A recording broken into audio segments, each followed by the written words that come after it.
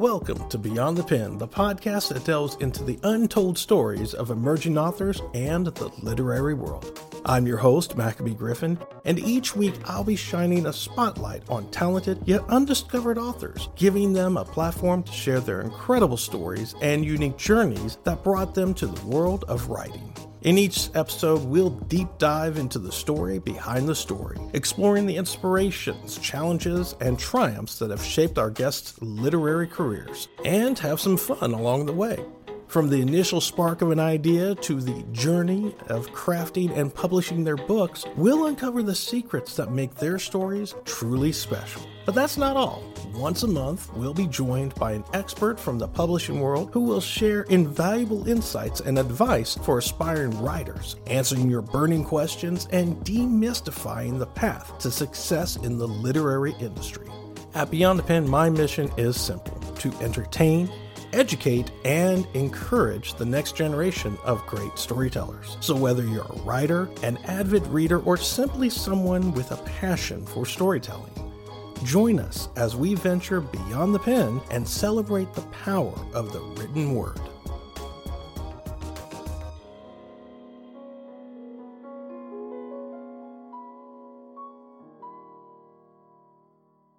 Let me tell you something dumb about HOAs. Okay? Yes. We get us knocking on the door. And I'm like, who is knocking on my door? Alexa didn't go off, nothing. So I go out. This guy, we have construction being done. There are certain basic elements you have to have for, human decency rights. So there's like a porta potty station and like this little cleaning station. They're like, you need to move this. This is unappealing to our curb appeal. Okay? I get it. All right, buddy. So what do you want me to tell the workers about you wanting to violate their basic human rights? And they're like, what? I'm like, you're basically asking people to say, oh, you can't wash up, go to the bathroom, or anything. You just have to get here and work. And they didn't like the fact that, like, some of the workers, they come, I set up this little patio area out front. So, like, they can sit down, eat their lunch, do their whole thing, relax for a minute. This is unappealing. So, what? Like, you want me to say screw it to human rights because you don't like the fact that their construction workers are, like, sitting eating their lunch? These things don't happen like they did back in the day with Sears. You're not going to be able to build a house, build a pool, or anything else. It's already said and done, and then just install it and that's it. No, you have to do a lot of things that go with that. Right. Like people have to be able to go to the bathroom. They should be able to sit down and they're like, well, why can't you just do that in the backyard? Well, it's a construction zone.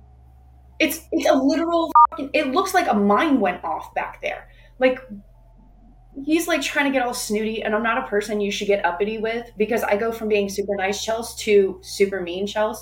And so I was like, no, that's perfectly fine. So I turned my little phone on to record. I was like, if you wouldn't mind, just for my lawyer's purposes, if you would just mind stating what you don't like, why you don't like it, and why you think it's okay to violate human rights and decency.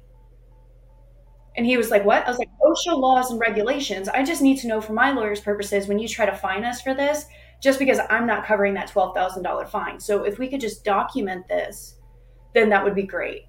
And he was like, well, we can give an extension, but we would really prefer that it's just done in the backyard. I'm like, no, that's fine. Just say what I need, what you're feeling. And he was like, well, we'll discuss this when your husband's home. I was like, my husband is home, but you're not going to be talking to my husband. You're going to be talking with me, because as a homeowner, that is what you should be doing. He's like, well, your husband's here. Like, dude, listen here, little white old man. My 30-second trip to take my dog outside really quick turned into a 5-minute discussion and debate with this dude because I am not only a woman, but I have construction people that are just trying to sit and enjoy their lunch. Didn't we already have this discussion about women's roles in the household? Oh, I can tell you, it is not the man that runs this house. So let's just make that very clear. Well, of course, it's your responsibility. You're the woman. It's your responsibility to take care of the house.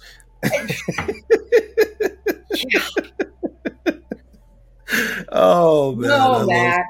But yes, that is just how are we possibly trying to violate basic federal law?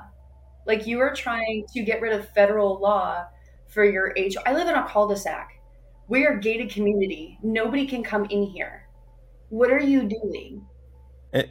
By the way, just in case you try to use this against me for that anything said of, because this is being recorded, I will suggest and state again, this is sarcasm when I stated that whole Oh, fact of about course. what a Romans Just because, roll. yes. And No, it's it been was just said, it's been confirmed. Now we can't. Now you can't use it against me. sarcasm 101. Yeah.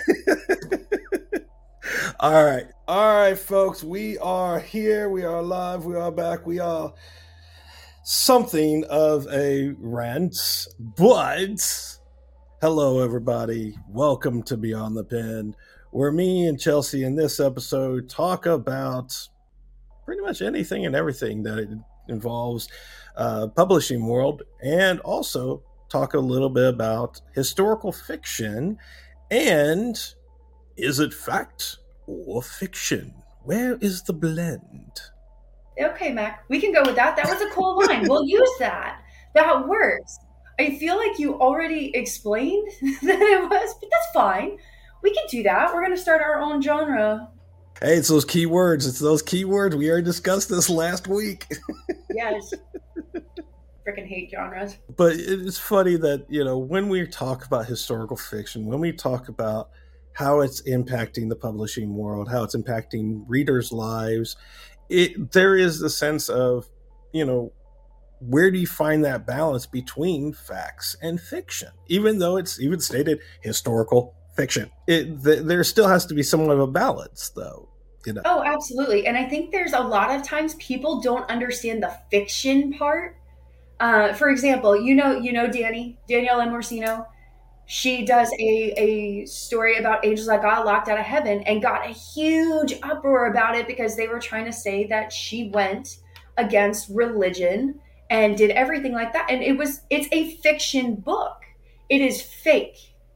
She made this up. And everybody was like, you're declaring whatever. So I think a lot of times readers kind of get lost into it too by making those small little comparisons in history or religion and get into their feelings. And I think that's something that is interesting about historical fiction in itself, is because a lot of times historical fiction takes place as an outsider during a historical event, right? So in this case, it was slavery, shortly after abolishing slavery and the process that they went through. And there's a lot of emotion in this book.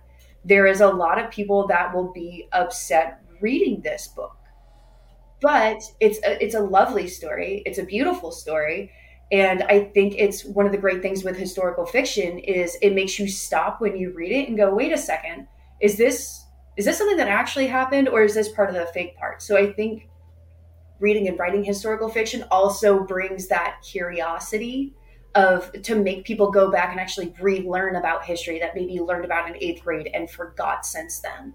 So it's kind of that fun blend too. But please, readers, remember, if it says fiction in it, it's not real. Don't get upset. Don't hate the authors. Go and cause these uprisings over it. Just reach out or put the book down. Don't get in your feels. Basically, what you're saying is use common sense. That's so did you know you can't use the phrase common sense to describe people anymore because it's considered an insult? If you go, oh, I have no common sense, I can tell you right now, I am one of those people where it's one of the reasons I'm not allowed to go anywhere by myself. And I've had it in conventions and stuff where people will start slowly leading me away. And I don't realize it just because I'm talking or I'm distracted or whatever. And Danny and Corey will be like, Chelsea, where the hell are you? Go get back over here. Don't let them herd you. And I'm like, oh, when did you guys get over there? And it's because I'm one of those people that is easily kidnapped, I guess. I don't know. But it's why I don't go anywhere by myself. It's why if I do go, I have my headphones in, like, don't talk to me. I'm going to get like sucked into some crazy trap and you're going to say I need to go save the world or something. I don't know. It's considered an insult now. If you tell somebody like, hey, you have no common sense, like apparently you can harm their fragile constitutions, and it can be, yeah, it's a whole thing about their mentality and their mental health. So if you say it and it could be upsetting to somebody, you're not supposed to do it, Mac. Yeah, well, I come from a generation that really doesn't really truly care too much about people's feelings when the truth is involved. Ladies and gentlemen, facts are facts. facts. Yes. If you don't like the fact, well then sorry, but that's the truth. The truth is the truth no matter what. Now, here's the thing about it. You Okay. can always put a different perspective on the truth. That's a lie. If you change I the know, truth, it's a lie. You can't do that. but that's what's happening today. That is very true. The truth may be, let's put it this way. And I know I'm gonna hit a lot of bad mojo coming my way on this one. I kind of want a little hostile mail, not hate mail, just hostile mail. We're gonna get the here's where the chaos starts to come into play a little bit. Yeah. The whole idea about gender and gender roles. Oh, we can't do this. We can't do it. Hear me out. It's gender roles in general. Okay. Okay. The perspective Okay. of traditional comparative to modern. Because there are two different viewpoints on what roles we have. And even in the book that we're going to be talking about with our next author, Deidre Sinnott, she wrote a book called The Third Mrs. Galway. And it's a great historical novel. And just like Chelsea said, it deals with a lot of a time where abolitionism was still considered treason to the government, as well as, depending on where you were at, as well as enslavement, and very much the idea of relationships that are involved around that. But one of the major subtext that's in this is the roles that women play in the household or in the relationship itself. And that's why I'm talking about when it comes to gender and gender roles. I am talking about truth, okay? Because this is the truth. Facts were facts. Historical facts are that women only were there to do two things. One is to give the man an heir. That's it. The other one was to take care of the house. That's it. Anything that was outside of the house, the woman had no say in anything. Yeah. They were told where they had to go, where they needed to be, how they needed to be dressed, how they were supposed to act. They even had institutions, female institutions, that taught young women, especially orphaned women, how to act so that they could find a mate. I'm telling you, Mac, I am so thankful that I was born during this time. I'm so thankful you were. I know. I love my Converse. I love my jeans and graphic. It's pretty much 90% of my wardrobe. Black, gray, green, and red. Like, that's it. I can't do those bright colors. I don't want to be like 50 layers deep in clothing. Like, that just sounds miserable. You don't want to get tuberculosis so quickly? I know it's weird. It seems like I'm like, ooh, polio, mumps, so my thing. But believe it or not, no, not a fan. I enjoy vaccines. I like antibiotics. I like to be able to take cold medicine that knocks me out so I don't even know that I have a cold until I wake up 3 days later and I'm magically cured. Like I am very much into that modern times. Like, yay, modern. You're giving way too much out on how to get rid of you than anything else. You've already told us how we can lead you so easily away from other people. By the way, Corey or Danielle, when you're listening to this, make sure you have one of those backpacks that has that leash. The leash? Yeah, on her. One of our first conventions, we did GalaxyCon Columbus last year. And the whole time, Corey told her, because he wasn't able to go, he was like, Danny, you do not leave her. You do not let her wander. If she goes to the bathroom, you have to stand by and wait outside because she's just going to assume you went back somewhere. She has no sense of direction. I'm getting better at it, but the problem is especially, I don't know if it's just my personality or the fact that I'm an author, but if I see something, like I start spinning a story and then I start wandering aimlessly and just like thinking of this story. And even Danny's just been like, Chels, I was standing right here. How did you slip by me? And I'm like, I don't know. I just walked out. And then it turned out there were 2 exits to the bathroom, which is just not good for Chels. But yeah, modern day times. But meanwhile, I know how to. I did Boy Scouts instead of Girl Scouts. I used to sneak with a couple friends when I was younger. So I know camping. I know how to fish. I don't like the skinning and gutting part. Not a fan.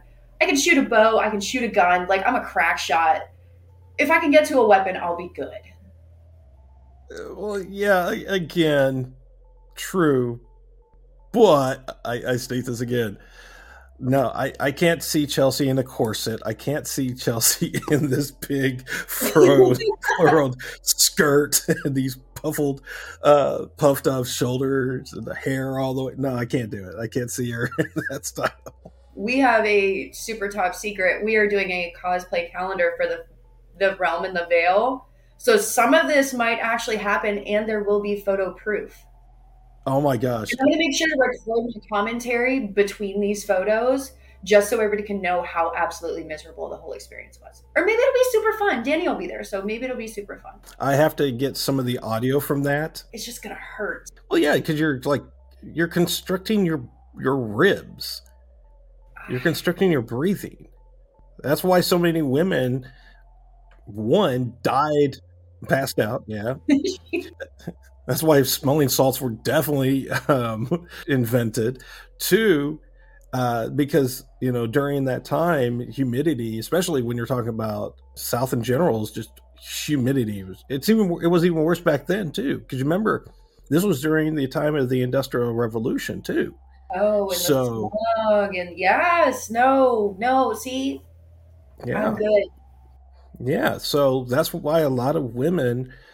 That's why a lot of men were always looking out for women and saying, are you going to be, fainting soon? Because they would always be, fanning themselves with something just to stay cool. Because again, restriction of air, because of the corsets, ribs were basically puncturing the lungs because the style of The steel what cages. yeah, basically because of the styles of women's fashion back then. It went from, if you were considered a curvy woman, you were considered a great mate because of the fact that you had hips that were big enough to give birth. But also it meant that you had money, because if you had enough money to eat back then to Food look was like stuff. that, I mean, food was scarce. Exactly.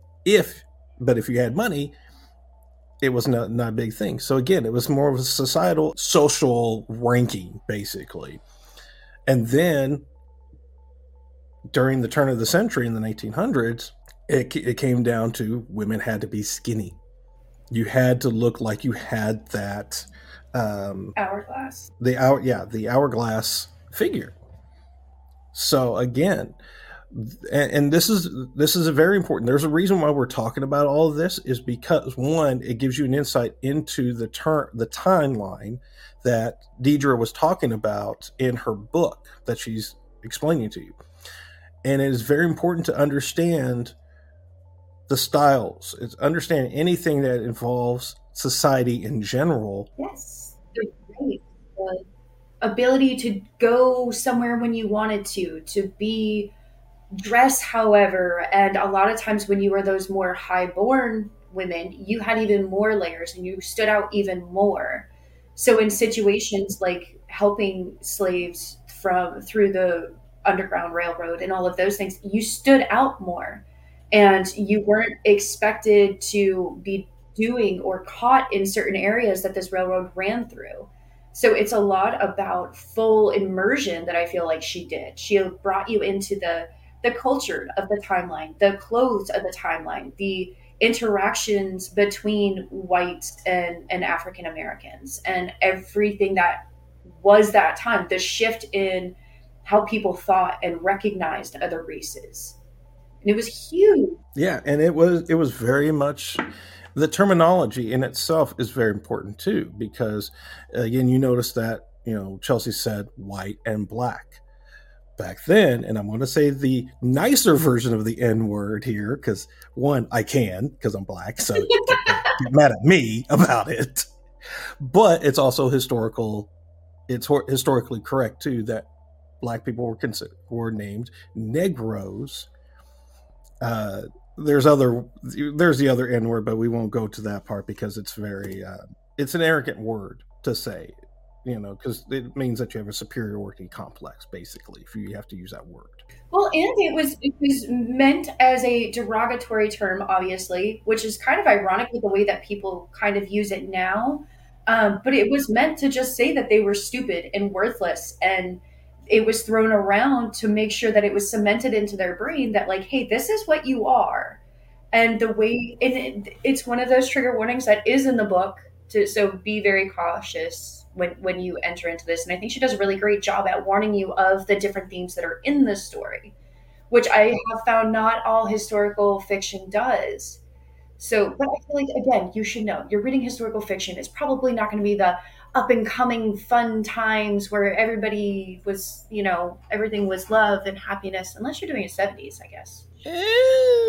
Even then, it's still a little bit difficult too, because we were still under civil rights at that point too.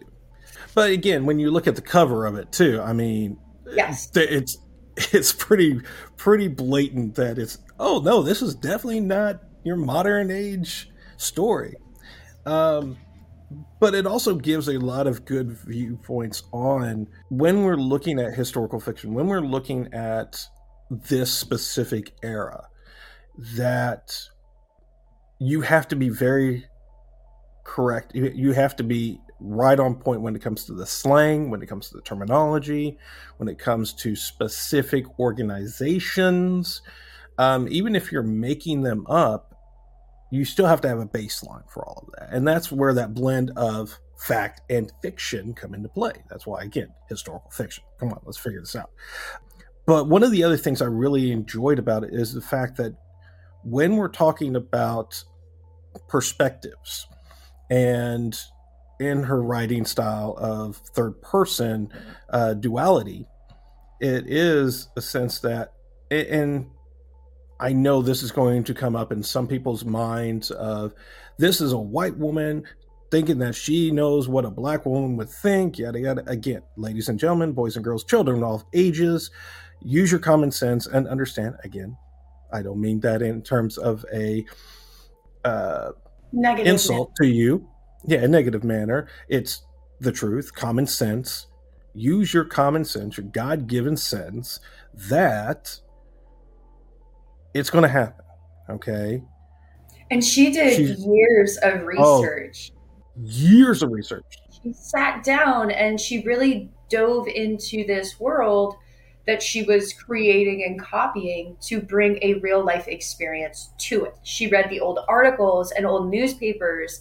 She went into the backgrounds, a lot of these organizations. And I think I don't think there's anything wrong. Okay, let me correct that.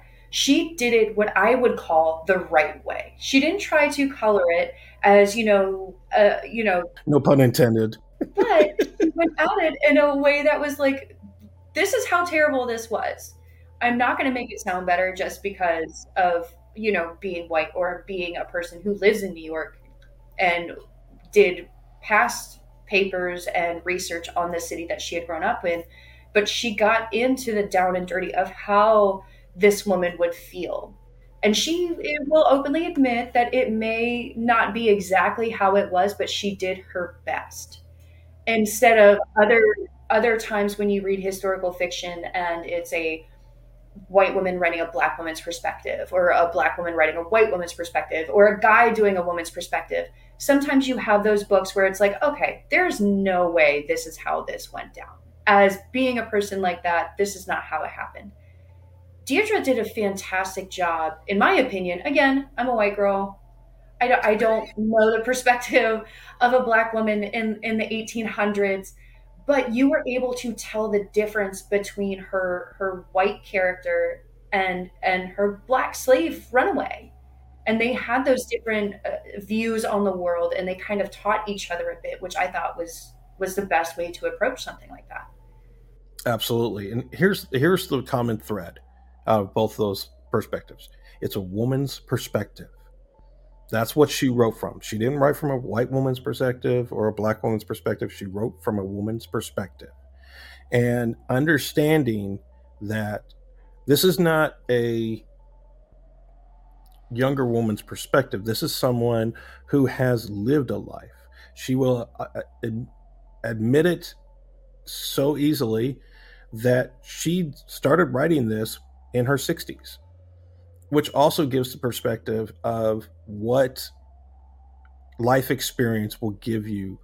And when you do the research on whatever topic you are talking about, specifically historical fiction, that you have some type of perspective from your own life to come pull from. So if you are a mother, then guess what?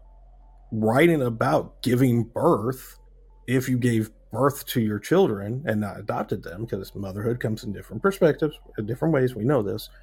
But when we're talking specifically about physical birth, bloodline, we are talking about the pain. They know the pain. And going from historical point of view of that, historical research, excuse me, you will know that majority of the women during that time, even if they had 1, 2, 5, 12 different children, that 13th will kill them. It was natural, all of it back Yeah. then. We didn't have the lovely All of it. Yeah. nowadays. Full on No. natural in a barn. Okay, I don't know about the Yeah. barn. I'm assuming somebody did. Oh yeah, majority. Yeah, most likely. Yeah, that's an easy assumption that was there, but it was always given on. There was birth on hay because the mattresses were made out of hay. There was no springs, no nothing like that. It was hay and string. So unsanitary. Even nowadays, this is going to be another tangent. Do you ever watch TV, like the TV shows, like No, the I crime shows? I know, Mac, you're not a really big TV guy. no. When you go through and you're watching these shows and you just see people that'll, especially when we've been watching Bar Rescue and we love watching the kitchen shows and stuff like that. And so I watch it and you just see them like touch the raw food and then like wipe their face or do whatever. And like it makes my skin physically crawl. I'm just like, you dirty, dirty, dirty. But to think of being back in that time where you're literally giving birth in the dirt or in the hay or no clean hands because I guess hand washing is a new thing, and it's a crazy what people went through back then, and that's from a perspective of a white person. Slaves, when they gave birth, it was different, and I think it's one of the things that she got when she's talking about her runaway slave is pregnant during this entire thing, and Mhm. to be in a position like she is as a slave who was obviously had to went through that whole entire experience as a slave and is trying to run away to give herself and her child a better opportunity. I don't think there's anybody alive today that can actually completely understand that situation. Like, how do you possibly, what is there to draw from in order to Yeah. get to that? Yeah. But I think she did a really good job assuming how it would be. And here's something that I want people to understand too is that even if that's why I brought it up, like she wrote from a woman's point of view, not Yes. just a black woman's, not a white woman's, just a woman's point of view, is the fact that when you are pregnant, especially when you're about to burst, okay, the fact is walking alone can be and just completely out of your mind hard. It's one of the it's the hardest thing because again, you go from something barely noticeable, not noticeable at all of a sudden now you got this 10-pound bullet bowl. There we go. That's a different perspective, though. As a guy, you're assuming it's what, 5, 10 pounds you're carrying around? It's not. It's like 20 to 30 pounds up front. But again, yeah, I'm thinking of like, okay, what's their actual weight?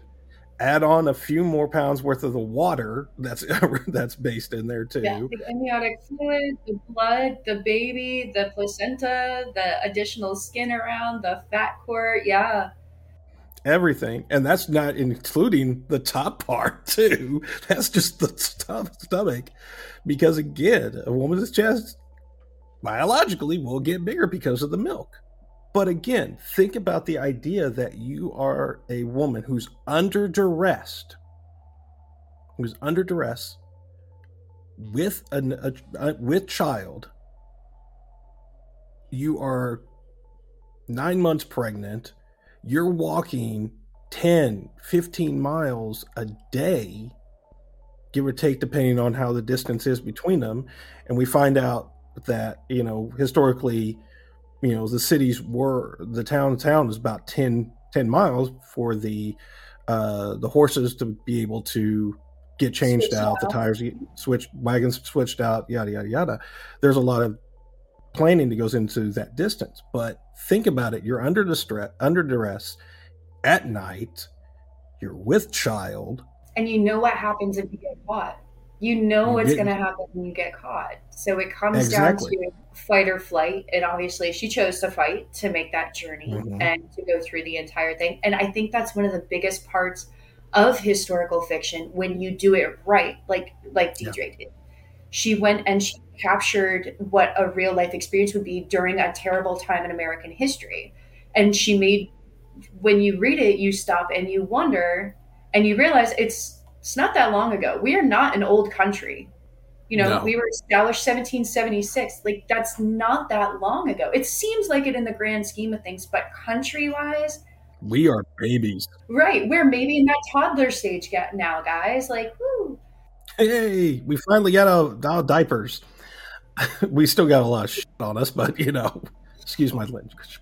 Yes. Frank, take that part out. Do not take that part out. But it goes through, and it's one of the she made a captivating story, which as you go through and you read, I guarantee half the readers are going to go and they're going to look into slavery again. You're going to Right. look in and see, okay, like was it really just in this time? Like that's not that long. Like couldn't have been in the 1800s. You assume this stuff happened so long ago, and it really didn't. And that's why I like historical fiction, is because it reminds you of those small things that happened in his, not that slavery was a small thing, that's not what I'm saying, but it Right. reminds you of those pieces of history that you kind of, it's not that you forget about them, but you almost kind of do. Like you understand Mm-hmm. that it happened, but you don't understand the full extent of it anymore. Because as adults, especially as we get older, you get so caught up in your own life that you almost forget parts of history that are important to remember, whether it's slavery, the civil rights movement, the Civil War, the both world wars. Like those are important parts of our history, and I think that when you are able to read a historical fiction novel, it reminds you. And maybe not in this case in a more exciting way, but Right. it makes you stop and think about it. And that's what it's Yeah. supposed to be there for. Like she said earlier, we're not that old of a country. Technically, you know, the Pilgrims got here, around November of 1620. When you Google it, it says November 11th, 1620. So I'm presuming they base that off of actual documentation. But again, we're only 403 years old, almost 400, yeah, about 403 and a half years old, comparative to a lot of the countries that have been around for generations. I mean, Israel, again, Israel is one of the oldest, still today, oldest countries still around. Same thing with Egypt. I mean, those are ancient. Rome. Again, we're talking about a life that's been around. And we're also talking about a topic that's been around since those times. Oh, it's from the beginning of time, and I think that's something Basically, yeah. that is fascinating. Is there is a novel about Egypt out there, the historical doctrine of a great city, I think is what it's called, and it has Mm-hmm. like Rome in Egypt and all of those in them, and the fact that it's a trade as old as time, and It is. the abuse that goes through, and the fact that people think they are higher than others has always been astounding to me, and I find it to be fascinating. Yeah. As terrible as it is, I find it very fascinating that some people think that they are somehow better than others because of where or when you were born. The arrogance of man, like that is why the greatest countries and cities and everything always fall, is because of the arrogance of man. And it is Mm-hmm. fascinating. It's not because of a girl, it's because of a guy who was too prideful and arrogant and he thought he should have something that wasn't his.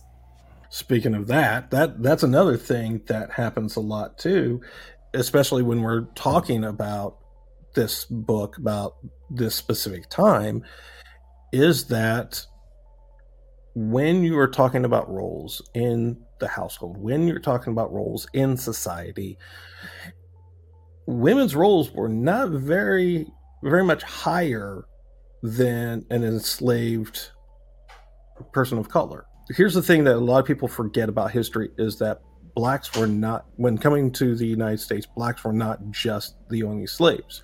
The Irish, You still had the Irish, you had even the English were the enslaved at some Italians, points. yeah, like the Italians, Irish were the everybody. first ones to start building the railroad. They when Mm-hmm. they fell, the owners of them just kicked them into the railway and buried over them. The railroad is Yeah, literally built on the backs and bones of Irishmen, yeah. and it's terrible. But the benefit that Irish had is, and the English had, it's not hard to change an accent. No, Like it's all not. they had to do was to change the way that their voice sounded, and it wasn't easy to get away. But back then, black people were worth more than Irishmen. Irishmen Mm-hmm. were worth less. Yeah, But it's just, and it was easier for Irishmen to escape than it is for a black person to escape. You can change your accent, you can't change color of your skin. So you nope. can't just slip away and be like, no, I am now Smith and nobody, I am not Irish or I'm not black. It wasn't that easy. It's just for some reason, I think it's, I don't know if it was a giving up of Irish slaves or what, but, or maybe it was just too easy to lose them. I'm not 100%. I'm going to have to do research on that, on when they stopped keeping Irish slaves as much as they did black slaves. But I do know one of the things that they used to do is intermingle Irish and black people to create the ultimate slave, is literally what it's called. Look it up. It was It's the true. ultimate because they had the structure and build of a black person and the endurance of an Irish person. So it was considered the ultimate slave, and they would trace the lineage and they would get more for them at slave markets, which is ridiculous. They're not animals. Like you can't. It's not crossbreeding a dog, which again is very wrong. You should not breed ducks like that. It's wrong. But it was just an insane. Who comes up? Like there has to be a. They have to be in like the seventh circle of hell. Like who is Uh, just sitting there like, hey, these two slave races are pretty cool. You know, it'd be awesome. I would think they're more in the eighth or the ninth, but we'll go with the seventh. That's fine. Thankfully, I didn't live back then too, because I am also a mix of African American and Western European, i.e., Irish. So I would definitely be that breed. That would suck really bad for me. Like you said, it's easier for you to change your accent than it is to change the color of your skin. And one of the things of being a mulatto is the fact that you still have the capability of mulatto is mixed. So someone that's mixed of a black race to a white race. I'm mulatto. I would be considered Really? mulatto. Yes, That is fascinating. That's such a cute name. it is. It's a good title, a good label to have, because you get the best of both worlds in a sense. But it also made it a lot more difficult for you to be accepted by either By side. their race, yeah. But one of the things that mulattoes were able to do, to a sense, was they were able to pass off as Spaniards, Yes. because the lighter your tan was. Like if you look at my youngest, um, he is a mixture of mulatto and white, which means that he still has that great Spanish tan per se. Mhm. So as he gets older, he'll be looked at as a little bit different than me. And then if you look at my oldest is white, so he'd be easy to get past her easily. Seriously, I married a white woman. I have my oldest son is white. My youngest son is caramel. Perfect tan year round. Like that's just not even. Exactly. Do you see? I This is know. actually my skin color. This is what I look like. Like But they both, yeah, pale can be, we know. But the fact is that they both still um, can burn. They actually can get red. I have to say, my son, he used to stay outside 24/7 in the sun in Florida. Mhm. We're quarter mile from the beach. Stay Yeah. outside all day long. That little boy had so much Irish in him, he didn't even burn. Like he was like the sun was too scared to touch him. Like just like nope, he's fine. Pasty little It's the ghost boy. bloodline. Yeah, Yes, it's the it's bloodline. Irish. I'm telling you. But Yeah, it is. we're going back to our conversation. The women back then were basically legal slaves as well, because Yeah. you could beat your wife, you Yeah. could rape your wife, you could Yep. kill your wife with if you had reason to. You could make them do whatever you wanted, and there was Hmm. nothing they could do. They had no protection. You Yeah. couldn't go and call the cops if your husband decided to beat the hell out of you. You couldn't Yeah. call the cops if you were raped on the street. You couldn't if you were battered, bruised, anything like that. It was a husband's right. Oh, by the way, it was your fault too. Yes. Oh, of course That's all it's your your fault. fault. Here's the thing: you can't do an abortion either. There's no such thing as abortion either.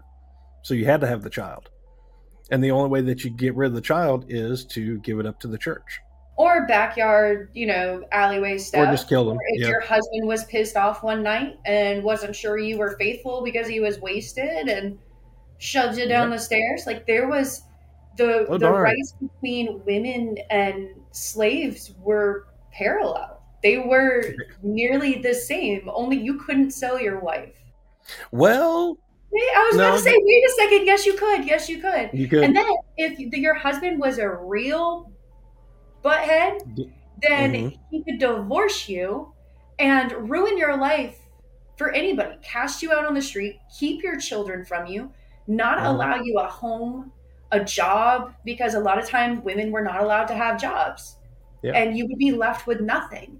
Or if they were really evil, they could put you in an asylum and say that you just Yeah, women's hysteria. Yeah, all they had to women's do was say hysteria. we're hysterical, and off you go to get experimented on. Those fun new lobotomies that started, and shock Mm-hmm. therapy, and Yeah, they would pay the doctors too to say that to agree that you were insane, and that was a way that you could disappear, and then they could just divorce you straight yes. up easily. It was completely legal. Having said all of that, understanding the terms and conditions per se to Mhm. historical fiction and some of the rules, some of the things that you have to do to make this at least Plausible. plausible in some way, shape, or form, and to help with that immersion into the story itself. But you have to do your research. You have to be able to go to all these sources that are that have been what's the word I want to say validated, that they are verified, they are consistently verified over time, and even if someone doesn't like the truth, it's still the truth. Oftentimes the truth is not pretty and it's not No. neat or tied with a bow. And I think that's something that has been lost over the last 10, 15 years is if they're taking things out of history books. They're, Yeah. like the Battle of Wounded Knee and the Trail of Tears. Like those are no longer in the American history books. Yeah. And that's terrible. And that's when I Yeah. think some of these weird books, like the historical fiction, when you find those random things, it teaches you something that you may not have learned either, because history is changing. Yeah. What we have previously said and taught our children is too harmful for them now. So we are coloring history, not pun intended. We are changing it to make it more palatable to people. And Yeah. history is not supposed to be pretty. It's No. supposed to be a learning experience. Even Yeah. in your life, when you go through, you look back and you think of horrible things you've done, mistakes you've made, all of the missed opportunities or guilt or anything that you have in your life. It's the same thing for a broad country history. It's growing, evolving, and changing too, but you can't forget about those painful things. You have to learn from them. And I Yeah. think a lot of times we're kind of losing that and losing that knowledge. So even if it is a historical fiction novel, it'll pique curiosity and it keeps people wanting to learn and imparts a bigger impression on you when you get something like these stories. Because I don't know about anybody else, but sometimes I don't feel like reading a biography. Like I just want to go to a fake world, even if it has a historical basis. and be one of those characters instead of somebody that I know or may have heard of. And it also makes sense to understand when you're watching this stuff, when you're looking at this stuff, when you're reading about it, that noted that yes, it is a historical fiction, noted that it is truth in some way, shape, or form. Just because you don't feel that it makes sense in a way, or that you don't like what they were doing, you have to understand that it is still the truth. You still have to understand that it is still relevant and that people can make a difference if they learn about this stuff. Because if one of the greatest lines I will always state is true to this, is that if you do not learn about history, it will repeat itself. We've seen it too many times when people have destroyed something they didn't like. Look at World War II. Most of the Jewish history is destroyed during the Holocaust. Most of it disappeared, i.e., even with the families that were destroyed and ended. Those bloodlines are done, gone, period. End of discussion on that. If you don't learn what happened before us, you will lose it, because we're already starting to repeat a majority of history right now by getting rid of specific cultures, specific ideas, specific people in general. The world isn't meant to make you comfortable. And I think that's a misinterpretation too. It's not about creating this perfect place for everybody wants a perfect place to grow up in and live in. Yeah, The sad fact is it's not a reality. It's not a possibility.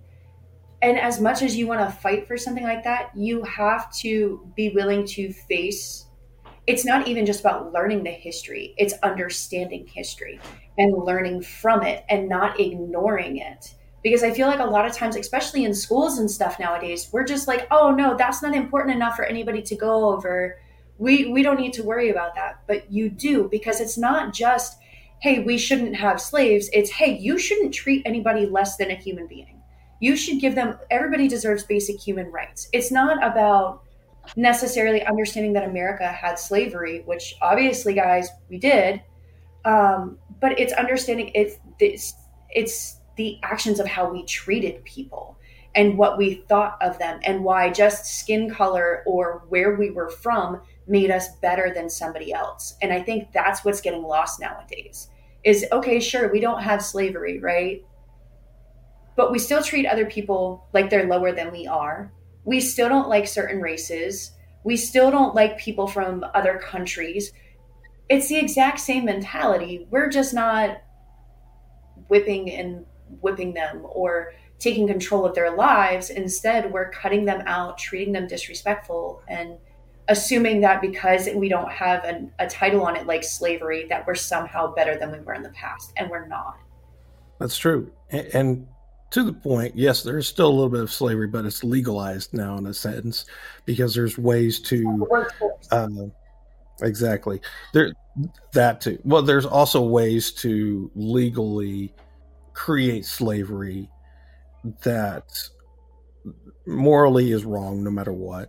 There are people that do get whipped, but many of them enjoy it, and they actually communicate that they enjoy it. Is have Yeah, nothing to do with us. That is. exactly. That's a different topic for another time. That pray to God we will never have on this I show. was gonna say, Um, wait a second, did I miss one of the people we have coming up? I try to keep this as family friendly as possible. So one of my things is no erotica, honestly, nothing like that. Uh, some of the spicier stuff I try to stay away from as much as possible, but I understand in romance it will come up sometimes, i.e. Danielle, some of her stuff sometimes. No, that was Aura blending, and that was the funniest. Okay, guys, you have to read this because her warrior angels that have become the Fae, the fallen angels on Earth, have never had sex. They were angels. So, Yeah, to explain how sex works, they used military terms to describe the process, and I promise you, you will not regret it. It was the most amazing. passage I have ever read in my life. And you will laugh because you will feel so bad. These people are centuries years old, never had sex, are so embarrassed to talk about it that they use military terms. Please look it up. Just look it up. Yeah, it's Locked Out of Heaven. Was it the first book or the second book? No, it was From the Ashes. From the Ashes. Okay, that's what it was. From the Ashes by Danielle and Morcino. Look it up. It's Jarvak and Zion talking about it. I promise you that you will not regret it. And let her know that it was epic and hilarious because she doesn't believe me. She was very serious and concise when she wrote it. I remember when we interviewed her back a while back. It was almost a year ago, I think, when I had Danielle on the show. She made the comment. It was like, it was very interesting to write about that and then have her dad read it and his comments on it. But again, that's a whole different ballgame, a whole different conversation that hopefully we won't have too many other versions of that. But we want you guys to understand, again, common sense, even though it's not so common anymore, it is something that we need to understand, we need to have, because these are the things that keep historical fiction still going today. And you have to have the research, and in the world in general, yes. But in this specific topic of historical fiction in regards to the book and talking about slavery and women's rights and the roles that they played during the 1835 in the specific era that we're talking about, abolitionism, there's so many underlying subtext with this book that when we talk to Deirdre Sennett about her book, The Third Mrs. Galloway, you will understand completely why we're talking about it and what we're talking about specific things. Because, again, these are different perspectives. You may see it on stage as two different perspectives of a black woman and a white woman, but the underlying subject is, this is a woman writing about women and the roles that they played while understanding your moral compass too, and questioning it. So until next time, folks, come find us. You can see all of our stuff on beyondthepenpodcast.com. You can find all of our links. The same thing with a lot of the profiles of the authors that are on there right now and their links to their stuff. We will have Deidre put her stuff up there. Deirdre, I don't know why I say Deidre. Deirdre's profile on there. I know, two different people, I guess. Two different perspectives on her name too. And all the things that we could talk about the publishing world and the things that you need to learn. We will have a blog up about things such as, what you need to know about book tours, the differences and, the reviews that are out there about between the paid as well as the unpaid and how they affect your book. All these little tidbits, you can find them on our blog sheets. And until then, thank you for joining this time with me and Chelsea, the walking vial of chaos with a diplomatic immunity, and any other things that we can possibly add to the labels to her name. I'm looking for about 15 titles now, so we'll figure it out. We'll work on it. So until next time, folks, keep writing, keep inspiring, keep sharing, and keep learning about the world around you, because that is going to help you unleash your creativity. Hey folks, that's a wrap for this episode of Beyond the Pen. We hope you enjoyed listening as much as we enjoyed creating it. If you'd like to stay connected and up to date with everything Beyond the Pen, follow us on Twitter at Beyond the Pen Pod and Instagram at Beyond the Pen Podcast. For even more content and exclusive access to our guest profiles and more, make sure to visit our website at beyondthepenpodcast.com. Don't forget to join our Facebook fan page to interact with our favorite authors and fellow fans of the show. And if you want to take your Beyond the Pen experience to the next level, check out our selection of video interviews on Traverse TV's video on demand and live stream. You can access these interviews through your Roku, Amazon Fire, Apple TV, Google Play, iTunes, or the Traverse TV app. So until next time, thanks again for tuning in, and remember to keep writing inspiring and sharing as you go beyond the pen.